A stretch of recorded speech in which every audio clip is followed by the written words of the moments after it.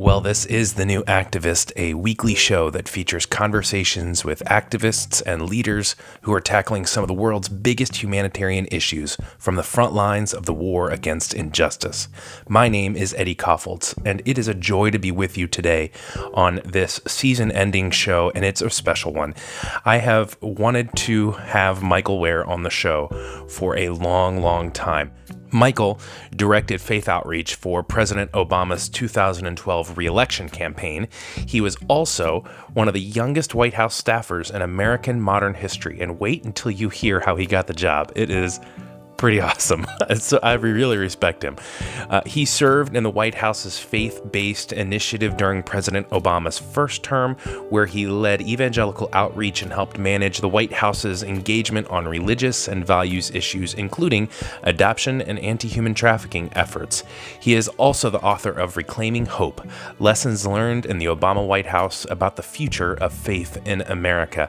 Michael is a really impressive person with an impressive resume, but I also really wanted to have him on the show because of his perspective. He has a really good way of kind of helping thread the needle of what is significant in politics. And also, I mean, I don't know if you're like me, but I feel like I oscillate between engaged/enraged and completely apathetic.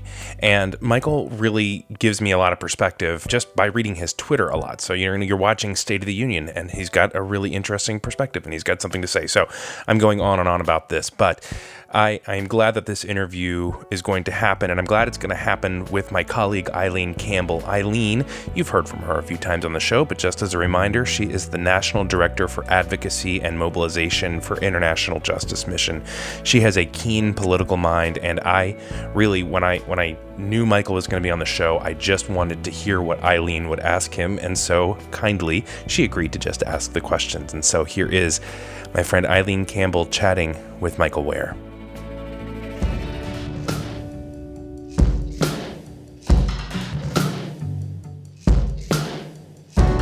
I was really interested in starting with, at the beginning of your book, you give this description of your first day on the job in the White House. You're prepping the newly elected President Obama. It's February of 2009, and it's the day of the National Prayer Breakfast. And there were a lot of interesting details that you shared about that day, not least of which is the fact that you were only 20 years old. And I just thought, what in the world? So would you tell us a little bit, how did you end up working in the West Wing at age 20? And just describe that first day on the job for us. Yeah, so it was, well, first of all, it's really, really great to be talking with you. Yeah, I mean, it was a heady time and sort of a heady thing. I had come to DC to study at George Washington University, motivated by my faith. I'd become a Christian when I was 15. I had an interest in politics that predated coming to faith. And I came to the place where I wanted to figure out what it meant to be faithful in public things. And so coming to DC made sense for that. I ended up, it's kind of a crazy story. So I was, I believe it was my second year of college, and I was supposed to be leading a group of students to the Democratic Winter Convention in February of 2007. Mm-hmm. And I show up at the hotel where it's taking place. And not much is kind of going on, but I figure if I walk around the hotel long enough, I'll find where this convention is taking place. Well, after 10, 15 minutes, I sort of give up and ask the receptionist, where is this thing? And she goes, oh, honey, that's not for another couple days. I just have the complete wrong date for this convention. So I'm embarrassed and dejected, and I'm leaving the hotel through the lobby. And as I'm walking through the lobby to head out the hotel, a young senator by the name of Barack Obama is walking in for meetings the day or two before the convention. I'd followed his career from the Harvard Law Review and his campaign for Senate, his 2004 DNC convention speech, and basically I told him I wanted to work for him, and I got connected to some staff. And 10 months later, I was in Iowa. You just walked right up to him in the lobby of the hotel and said, "I want to work for you, sir." It was he had not yet announced he was going to run for president. He'd do that in a few days, and so he didn't have a Secret Service detail. He didn't sort of have the apparatus. He kind of walked up to me. I mean, it was he just had a couple staff with him, and yeah, that's kind of how it happened. I had, of course, no idea at that point what it could lead to. I was kind of ignorant of how things worked, but I just knew that I wanted to get involved. Well, so your day job, and fast forward, Barack Obama is elected president, and you step into working in the White House Office of Faith-Based and Neighborhood Partnerships, and this was the office that President George W. Bush had created. Some people were actually surprised that President Obama maintained it. What was the vision for that office? Well, a lot of people still don't understand.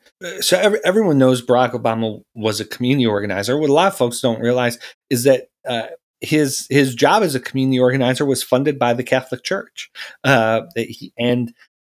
his specific the kind of organizing he did. There are different models for organizing, as you know. The model of organizing that he was working on was church based. Mm-hmm. So there are all these stories of these pastors who are still doing ministry in Chicago, recalling what it was like when Barack Obama, as a community organizer, knocked on mm-hmm. their church doors for the first time, and what that was like. And so, his idea of the role that faith played in the lives of American people, his idea of the role that the church and religious institutions played in the lives of their communities was really well developed. And that's something that I think motivated and led him to see the potential in the White House faith-based office and in the whole initiative, even when it had a pretty negative reputation by the end of the Bush administration. But with the economic trouble our nation was facing, with the big things he wanted to accomplish in terms of reducing unemployment, fighting poverty, strengthening the social safety net, the president thought the faith community had a vital role to play in that. And so I know a big part of this work that you were involved with leading was seeking common ground between the faith community and policymakers in the administration. Can you give us an example of a time when you felt really hopeful and when common ground was actually forged? And then maybe an example on the opposite end of when people on both sides really missed the boat and not only failed to build that bridge, but even made the polarization worse. Yeah, it's a good question. I mean, there were, people always sort of ask me, now that you've, seen how the sausage is made, up close or whatever, you must be awfully, cynical. And I left the White House more optimistic about our country and the role of the faith community than when I entered it. Yes, there were definitely times of controversy and division, but I don't think folks realize, the faith-based initiative in the White House, 85% of my work was working to support faith-based organizations and other nonprofits whose mission was to serve those in need. Part of my job, yes, was sort of navigating politics and difficult issues at the intersection of faith and politics. But so much of my job was seeing the very best of the faith community. And so, I could give you tons of examples, everything from the work we did around adoption and foster care to actually, I'll give you an example around human trafficking. So, anti-human trafficking efforts were a part of my portfolio, my policy portfolio in the White House, and it was a great, honor to work on those issues. I had a meeting in the West Wing in January of 2012 that was a briefing about. Actually, I was briefing a senior staff member about issues that mattered to young people of faith, and that I had maybe 11 or 12 issues to cover. We had a nice, maybe 45-minute long meeting. On my way out, the staff member asked me, Michael, we've covered a lot of ground here, but if you could tell me just one thing, if there was only one thing here that we could look at more closely, what would it be?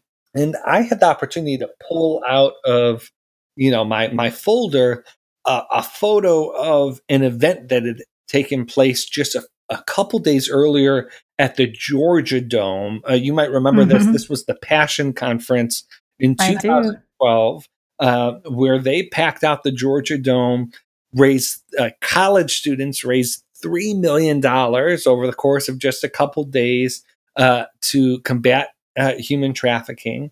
And I was able to sort of leverage that to show that this wasn't just sort of this wasn't sort of a hollow effort. These were there were thousands and thousands of people who cared deeply about their faith, cared deeply about the issue of human trafficking, and were willing to put their money and their resources and their time where their mouth was. And the fallout from that meeting was really substantial. A month after that meeting, the president was mentioning the Passion Conference at the National Prayer Breakfast and calling on the government and faith community to do more to combat human trafficking. A few months after that, for the first time, instead of the interagency, basically all the cabinet officials meeting on human trafficking, instead of that meeting taking place in some basement of the State Department, it was taking place at the White House. The president would give later that year at the Clinton Global Initiative the longest speech on slavery of any president since Abraham Lincoln, which is just an amazing thing to think about. And resulting from that speech was hundreds of millions of dollars of additional commitments from the U.S. To combat human trafficking. Now, that was a result of, there are multiple streams that go into an effort like that. It was the passion and the work of the faith community. It was also the women's rights community was making similar appeals using their resources. There were human rights groups that were making similar appeals. There were human trafficking advocacy organizations that were doing the same, and all of that sort of contributed to really substantial progress. And so I have dozens and dozens of stories like that, of just different kinds of people working together for the common good. And again, it's just really encouraging. Eileen, you asked about sort of times when I haven't seen that work.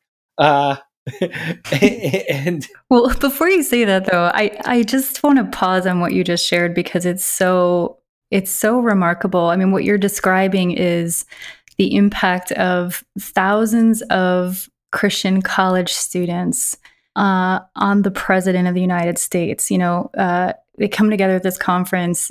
They all raise their voices and say, "This is a priority for me as an American and as a Christian," and just that you're able to sort of paint that direct line between them stepping up and the president, making that speech, initiating the elevation of the task force, the hundreds of millions of dollars, cleaning up of supply chains, and all of that. It's just Yes. kind of a remarkable thing to pause on.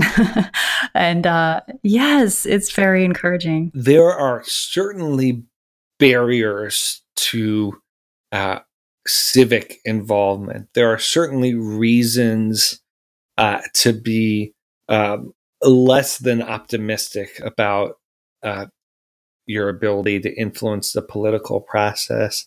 At the same time, over and over again, I've seen in my personal work face to face, and we've seen throughout history, the ability of even a small group of committed citizens being able to influence those who represent them in positions of power.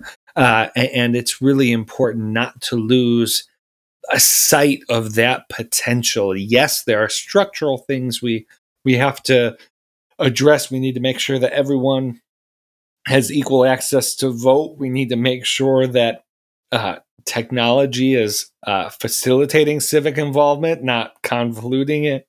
But at the end of the day, the mechanisms of civic involvement and protest and advocacy do have a real impact. No, I think something that can be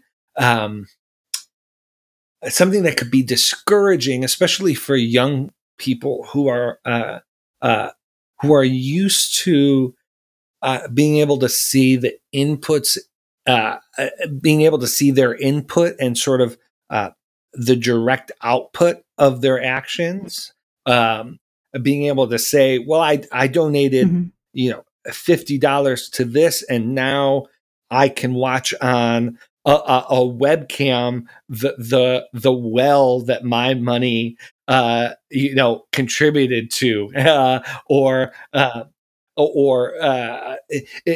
politics doesn't work that way. There's not the kind of clean input output sort of satisfaction that can be discouraging to a lot of folks. What I'd encourage folks people to think about is that actually it's when you're able to bind your voice, your influence with others, and able to make progress, even if the credit is not directly sort of able to be directly attributed to your input.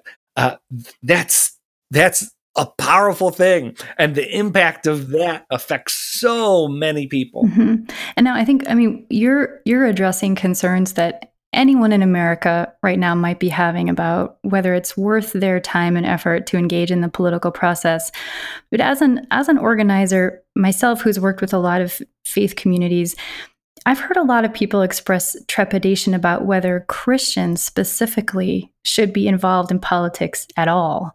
How do you respond to them? Yeah, Christians should be. I think there is a mode of political involvement that is becoming more commonplace today.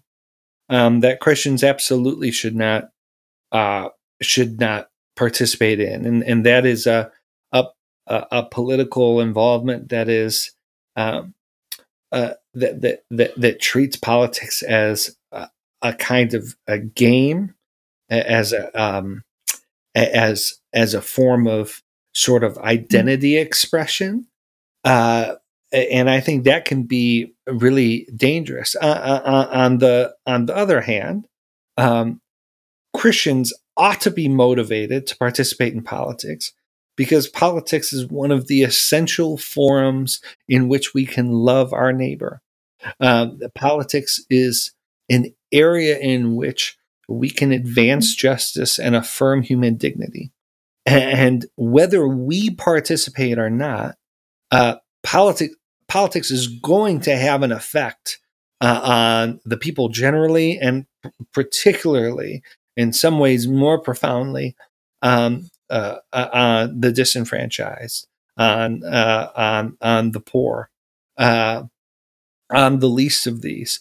And I try to be careful. I don't make a case that sort of Christian political involvement is essential across time and place, right? I think when we think about other forms of government, when we think about monarchies and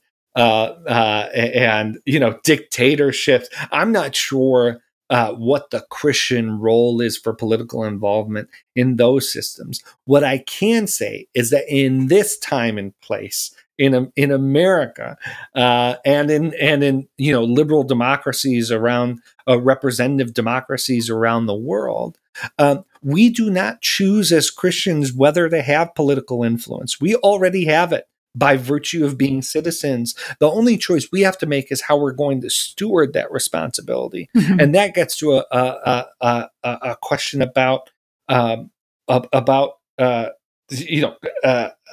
kingdom of God and whether we choose to use that which is at our disposal in a way that reflects the commitments that we have and the values that we have. So I guess on a related note, what would you say? How would you frame up the risks that you see for our country, for our democracy, when people of faith withdraw or check out from the political process? Yeah, well, gosh. So there are, let me take this in a few ways. I'd say, first, many of the impulses that are leading people to withdraw from politics, that it's too divisive, that it's not focused on the common good, but seems to be focused on self-aggrandizement. These are the very impulses our politics most needs. And so I often come across this sort of idea that by withdrawing from politics, you're somehow, weakening the influence of politics in America, that you're somehow sending some kind of message that is going to sort of shake up the system. And I just guess that's not right. It's not how it works. Instead, what you're doing is ceding the political space to the very same impulses that led you to leave it in the first place. In other words, you're empowering the very forces and the very kinds of ideas that make you not like politics in the first place. Right. I loved in your book how you said withdrawal is not a prophetic message that those in power ought to shape up. They are not listening. I thought that was a very important message. Yeah, it's funny. There's my book covers a lot of, I thought it was important for the book to not avoid or be evasive on controversial topics. And so my book covers a lot of very tense issues, but nothing gets more pushback than those few paragraphs on political withdrawal and independence. And really? It's just been a fascinating thing to see. But it's led to very good conversations. I will say I feel more strongly about it now than I did when I wrote it. It's some of the conversations have sort of confirmed my instincts, and I'd say the way our politics has played out as I think the book came out a couple of years ago. The way our politics has played out since then, it's kind of led me to double down on this. And so I think that there's a danger of when we withdraw, we're ceding the ground to bad actors and bad ideas. And then I'd also say, it sends a message to those in our community that their welfare is not worth our time or concern. That the way that politics affects them is that we're indifferent to it, and that becomes a missional issue. That becomes a question, particularly when we're talking about calls for sort of Christians to withdraw from politics, that becomes a question of witness. What does it say to our neighbors when we say that that political impacts are just something that we don't care about all that much? Yeah. Well, and on this idea of what does a Christian political witness look like in this moment that is so fraught, it's so contentious, and I think about this very common call to civility in our politics. This was something President Obama talked about a lot because his years in the White House were also very contentious. I know this is a core value for you too. And, it's one of those ideas that I think if you don't examine it too deeply, this idea of civility in politics, it can kind of sound like a call to just be nice to each other. And then on the other side of the spectrum, this language about civility is sometimes criticized as something that powerful people say when they're uncomfortable with the expression of anger, by those who've been victimized or oppressed. So how do you think about this idea? Like, how, I know you've thought about it deeply. When you think about this call to civility in our politics, what does that look like? What does that mean to you? Yeah, so there is this sort of argument gaining a bit of steam now, that civility is an imposition of the powerful on the powerless, that it's unjust sort of on its own face. I would ask people, when you think of who is of the greatest purveyors of incivility in our politics today, who and what do you think of? Do you think of the poor? Do you think of the disenfranchised? Do you think of those who don't have a voice in our politics? Or do you think of the powerful? Do you think of those? Do you think of political interests with millions and millions of dollars of backing that inject bile into our political system? The answer is clearly the latter. And there is this kind of, we need to really carefully examine the idea that some are promoting in the name of justice and in the name of caring for the disenfranchised, that somehow the disenfranchised and the poor are incapable of civility, that by their very circumstances, they are incapable of understanding what civility is. That's not been my experience at all. I've found that the poor and the disenfranchised are very familiar with civility because they face incivility every day. They face incivility when politicians talk about immigrants from Mexico being rapists. They face incivility when entire political parties try and challenge their voting rights. They face incivility when people suggest that their very religions are passé and somehow unfit for modern life. And so I've become very passionate about this issue of civility because the way I've seen civility play out is it actually sets the form and structure of our political involvement in a way that provides access to political influence and political position to the disenfranchised that they wouldn't have otherwise. Civility actually puts some constraints around the behavior of the powerful who would otherwise be able to act in any way that they saw fit. And so I think it's very important for Christians to think not just in a utilitarian way about our politics, but to think about the spirit of our politics. Think about what an uncivil politics, which in uncivil politics, in its worst form, is really a hateful politics. It's a politics that even drops the pretense of seeking the good of your fellow citizens. So think about what a politics of hate, what a politics of incivility it does to the spirit of people involved in that political system. And again, I just point out it's soul crushing, and we know it's soul crushing because we've endured a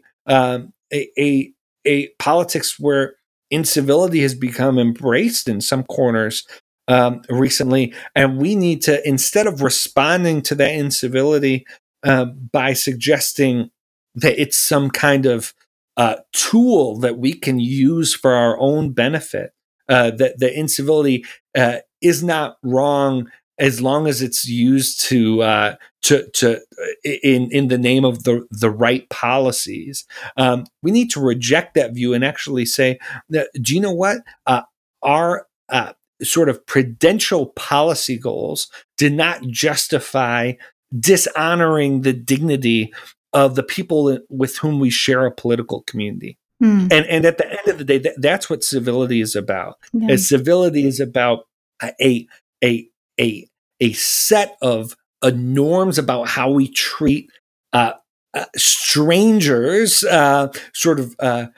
strangers in our midst. In other words, you wouldn't think about civility in the same way with your buddies, with your friends, or with your family, because you know them. You don't have to. The same norms don't have to be sort of abided by because you all know each other. But in a large, diverse, pluralistic country like ours, we don't all know each other. And so there has to be some sort of set of norms, what Richard Mao, the theologian who was president of Fuller Seminary, calls a kind of public politeness, that within that framework, we can advance our most sincere convictions.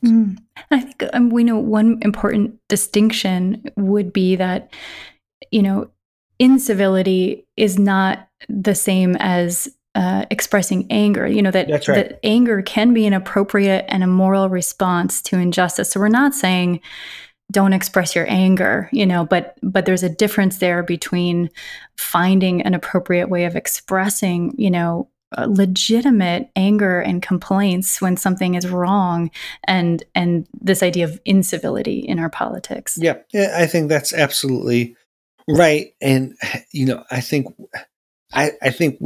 we've seen expressions of anger that push people, that draw people in, and we know just on sight how different that is from an anger that really isn't directed towards the public good, or really isn't, but an anger that comes from a place of wishing the ill upon who we deem to be our political opponents. And Christians just need to be very careful about justifying, if to love is to will the good of another, then to hate is to wish their ill.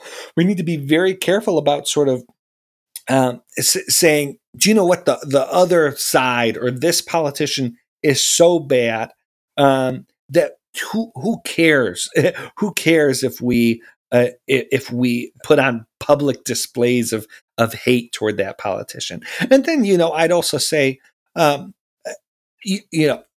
there's a mode of application involved here where certainly elected officials should be held to a different standard than people who are not in public life. And so,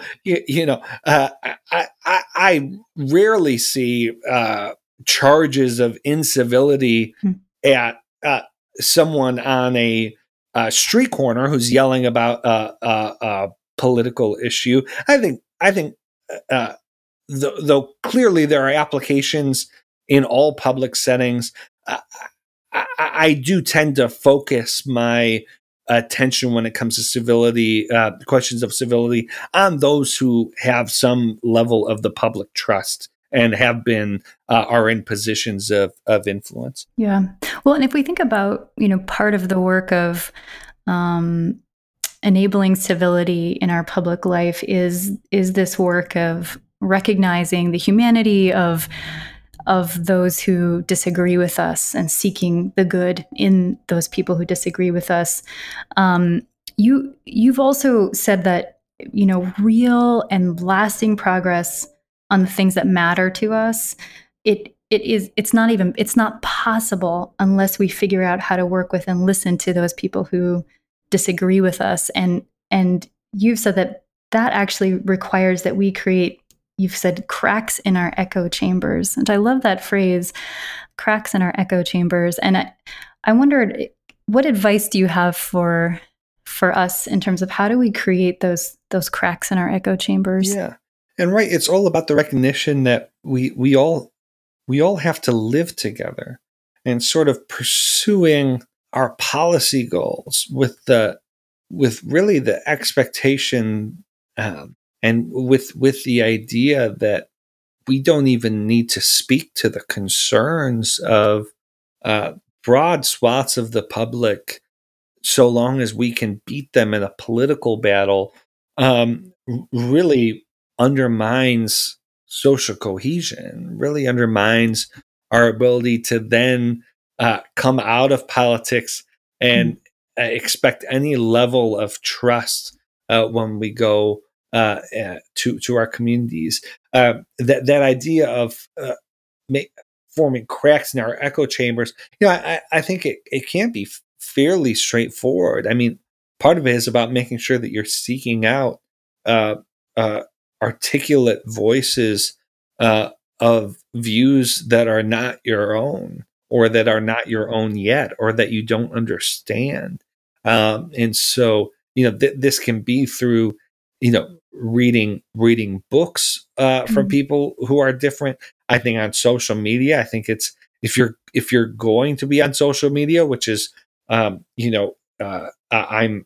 active on some social media, but that has become more and more of a sort of reflection point for me lately. But if you're going to be active on social media, then I'd say it's almost, an obligation to ensure that you are not just listening to and sort of taking part in just your stream of the conversation, that you should be making sure that you're inviting other voices into the conversation to influence you. I think that there is a real value in reading diverse news outlets. And so I'm part of an organization called the AND Campaign, and we have a digital platform called the Crux and the Call. And just about every weekday, you can go on the Crux and the Call and view something called Today's Essentials, which are really just 4 articles on the pressing issues of the day. And we work pretty hard to source those articles from trusted, vetted sources, but that are diverse politically. And that can be really important as well. And then, we know from social science and various sort of sociological research that has taken place, we have not only are we in echo chambers because of media and technology, though that's had a profound influence. We also are segregated ideologically and geographically. So we only live near people who think the way that we do. There was a Stanford study that showed, so in the 1960s, parents were asked, who would you not want your child to marry? In the 60s, their answer was, I would not want my child to marry someone of a different race, and I would not want my child to marry someone of a different religion. Right. In 2014, the same question was asked. The top response was, if the parent was a Democrat, I would not want my child to marry a Republican. If the parent was a Republican, I would not want my child to marry a Democrat. And so think about the impact if our most personal, intimate social relationships guided and dictated by something as fleeting and liquid as political identity, and we really need to be working to break out of that in intentional ways. Wow, 2 steps forward, 1 step back, right? Yeah. Speaking of sociologists, I was so provoked by the work of Arlie Hochschild, who did exactly what you're saying, who left her home in California, absolutely. and did this amazing study of people in Louisiana. And one of the really practical pieces of advice that she offered coming out of that study and her work to be in deep relationship with people who had completely opposite political beliefs from her was to figure out how to turn off your alarm system. And I thought that was a great advice, because it's so easy to get triggered and then to shut down and then to fail to listen. So I've that advice really stuck with me as well, to turn off your alarm system. I've heard you talk about the idea of political homelessness and how many people of faith might be having this experience right now of feeling politically homeless. Like there's no political party that really feels like the right fit. You've said that feeling politically homeless, that's not actually our problem as people of faith. What's our real problem? Yeah. I've said that the crisis is not that we feel politically homeless. The crisis is that we ever thought we could make a home in politics at all. And by that, I mean this idea that all of the various motivations and pulls and interests involved in politics, that somehow out of that is going to come some perfectly comfortable political party or candidate for us who fits our views, which as Christians,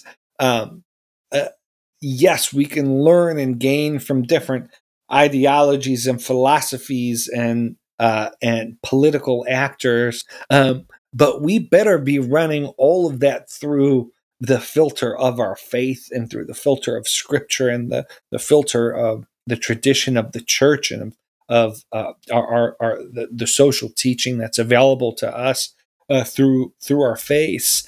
And I understand the temptation to seek that kind of perfect home in politics, and obviously we're in politics to make it better according to our views. And so hopefully, no matter whatever political party we find ourselves in, hopefully we're there, not because that party is shaping and forming us, but in the hope that we'll be a positive influence on that party. I tell people often tell me, I don't see how I could register for a political party. My conscience won't allow it. And, I want to take that seriously. But I also point out, when you go to the DMV and register for a political party, there is no fine print at the bottom that says, I hereby sign over my conscience to every jot and tittle of the party platform. Again, you're not, the political parties serve as vehicles that help organize public opinion and interests for the political process. Mm. That's it. It's up to the American people. It's up to us to determine exactly how that's lived out.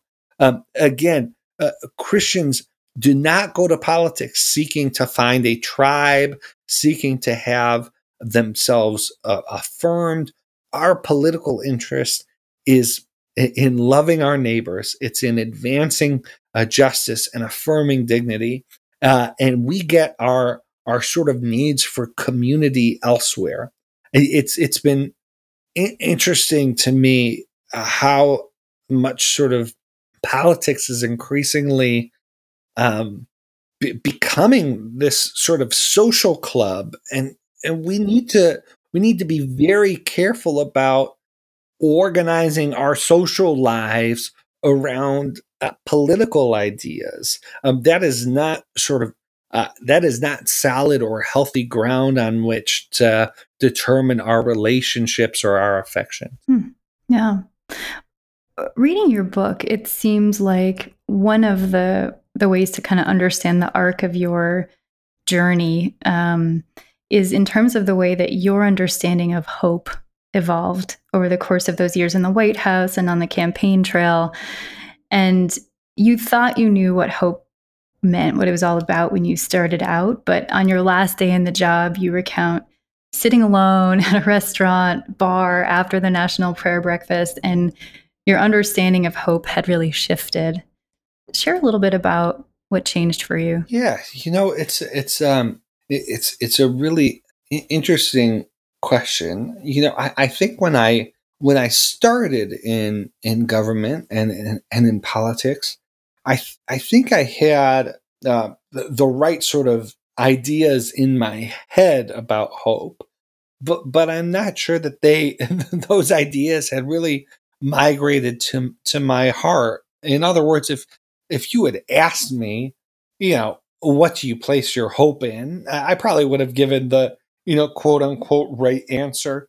But it really took for me living through what I lived through and understanding myself more, and where I was truly placing my hope to understand something about myself, but also about our politics generally. And I just suggest to folks that politics is a very important thing. It's a very important form in our lives. I think I am very glad to see the conversation turning. I think, especially among Christians and especially among young Christians, to a place of understanding that political involvement is important, and it affects our communities. And I applaud that. It's what I've worked much of my entire adulthood to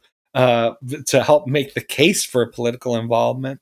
But I'd also say we're also, so much of history, especially sort of evangelical history, is a series of pendulum swings and sort of reactions and overreactions. And I'd caution folks that they not get their affections mixed up, that they not get their priorities mixed up. It is not safe to engage in politics with your feet planted in politics. The safest place for you to engage politics is with your feet planted in the gospel. And it's when you're grounded in real, lasting hope in a God who wills justice and loves justice and cares more about justice than we ever will. It's when we're grounded in that hope of a God who is not passively waiting for justice for justice to come, but a God who wills justice and is coming towards us to bring that justice. It's when our hope is planted in that way, then we see all of these possibilities for progress and betterment in politics and in other forms and areas of life. But when we start to ground our hope in political progress as an ultimate source of meaning, then we lose sight of, I think, the reality of our faith. I think we lose sight of the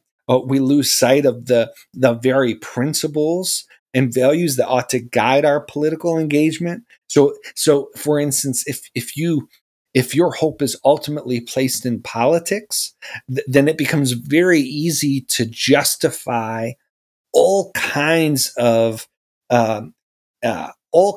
sort of intermediary evils in order to hopefully achieve that one policy or elect that one candidate who you think is going to effectuate your hope.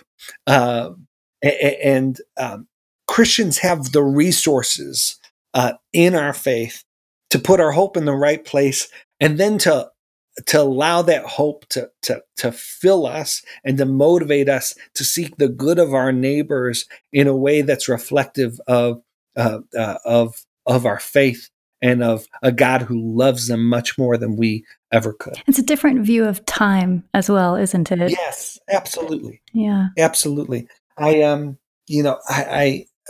have a good friend, Tyler Wiggs Stevenson, who wrote a book called "The World Is Not Ours to Save," and Tyler is a longtime activist. He started an organization called the Two Futures Project, which was really an essential player in some of the 21st century advances we've made on nuclear nonproliferation efforts.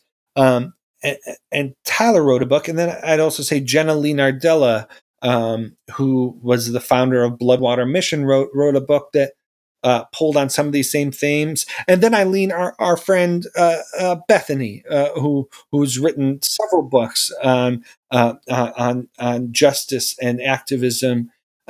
It's the people who have been doing the work the longest, who have proven their commitment out over time, who tend to have the most a grounded view of what activism can achieve and what it cannot, and what hope we should place in activism, and what where our ultimate hope should be kept for.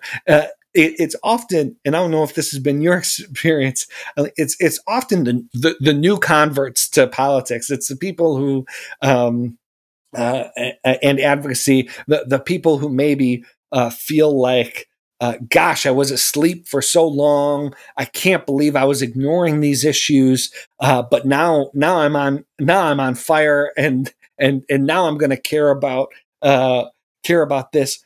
It's often those people who can be, to go back to our conversation on civility, the most uncivil. It's often those people who can be sort of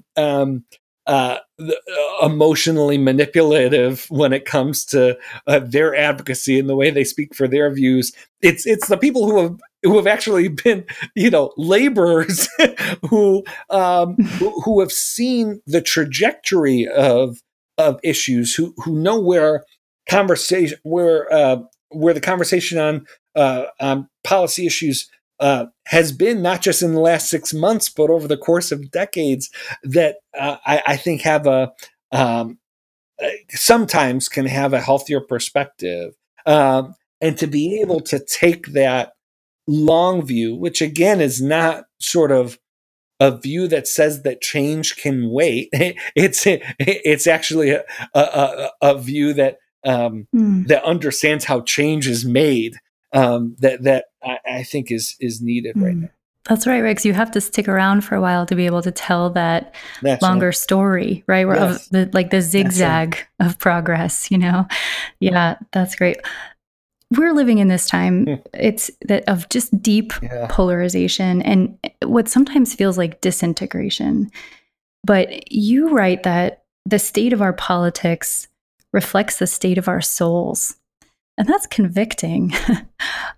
So tell us, what do you mean by that? Yeah, I think the easiest thing to do right now is to blame our politicians, to blame, the system itself. And certainly there's a lot of blame to go around for polarization. But one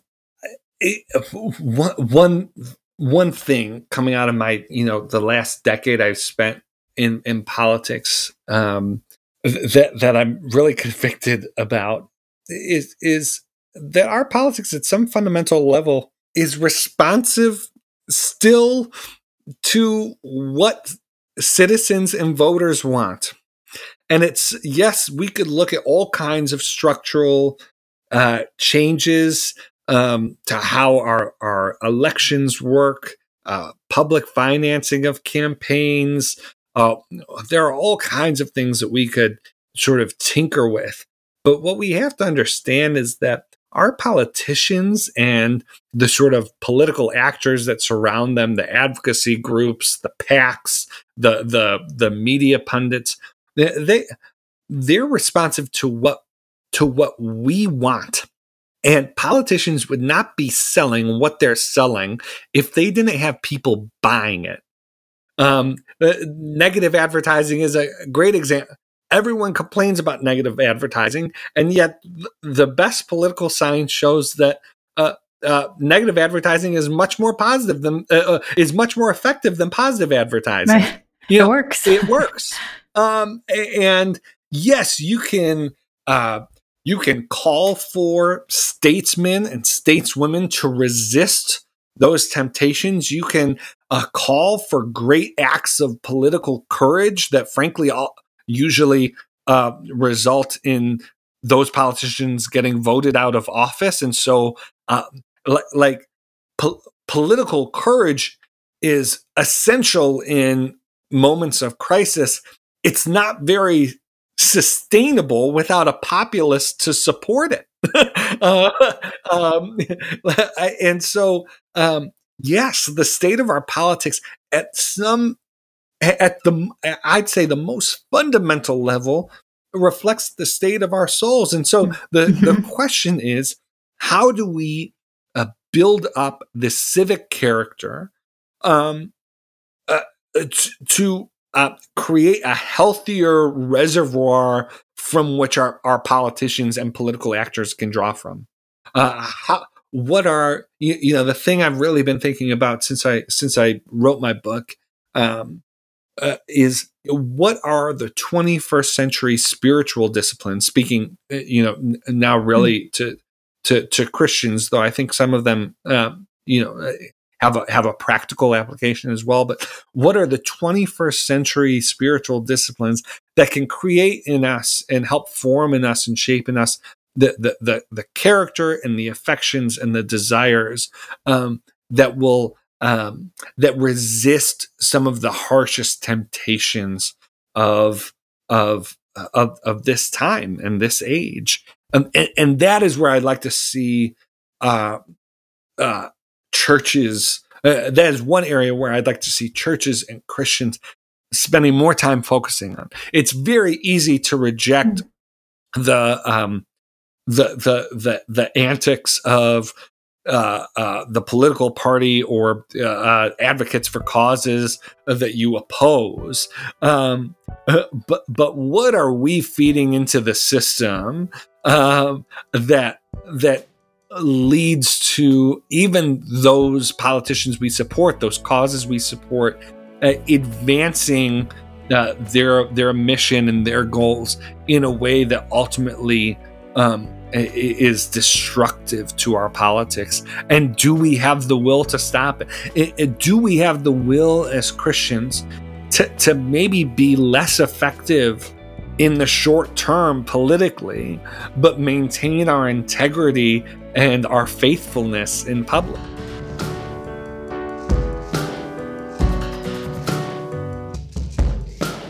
Well, that was Eileen Campbell and Michael Wear. I hope that it gives you something to consider and chew on and just hold on to as we move through what will certainly be a, interesting, maybe, political season as 2020 comes closer. As we get deep into a presidential election cycle, there is certainly going to be a lot of news and a lot of perspective to be needed.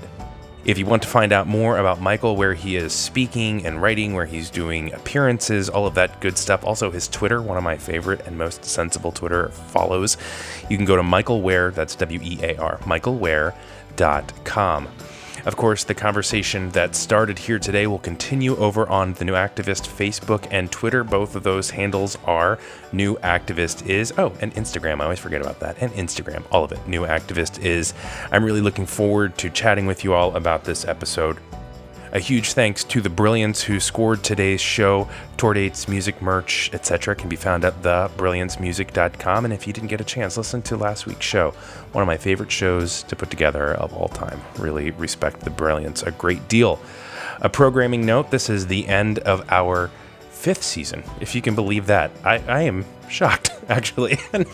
It's the end of the 5th season, so we're going to take a month or two off. We're going to gather some new episodes, kind of gather our thoughts a little bit. If you have any questions or comments or anything that you'd like to know, or anything that would help make the show better, definitely reach out to us. All those social media channels that I mentioned before are great. Just send us a message. I would love to know what you think about the show as we prepare to get season 6 together. No spoiler alerts, but good stuff coming in the 6th season. I am excited for you to hear what we have in store. And with that, we go back into the world. On behalf of Eileen Campbell, Michael Ware, and all of my colleagues at International Justice Mission, I am Eddie Koffoltz. Take care, friends.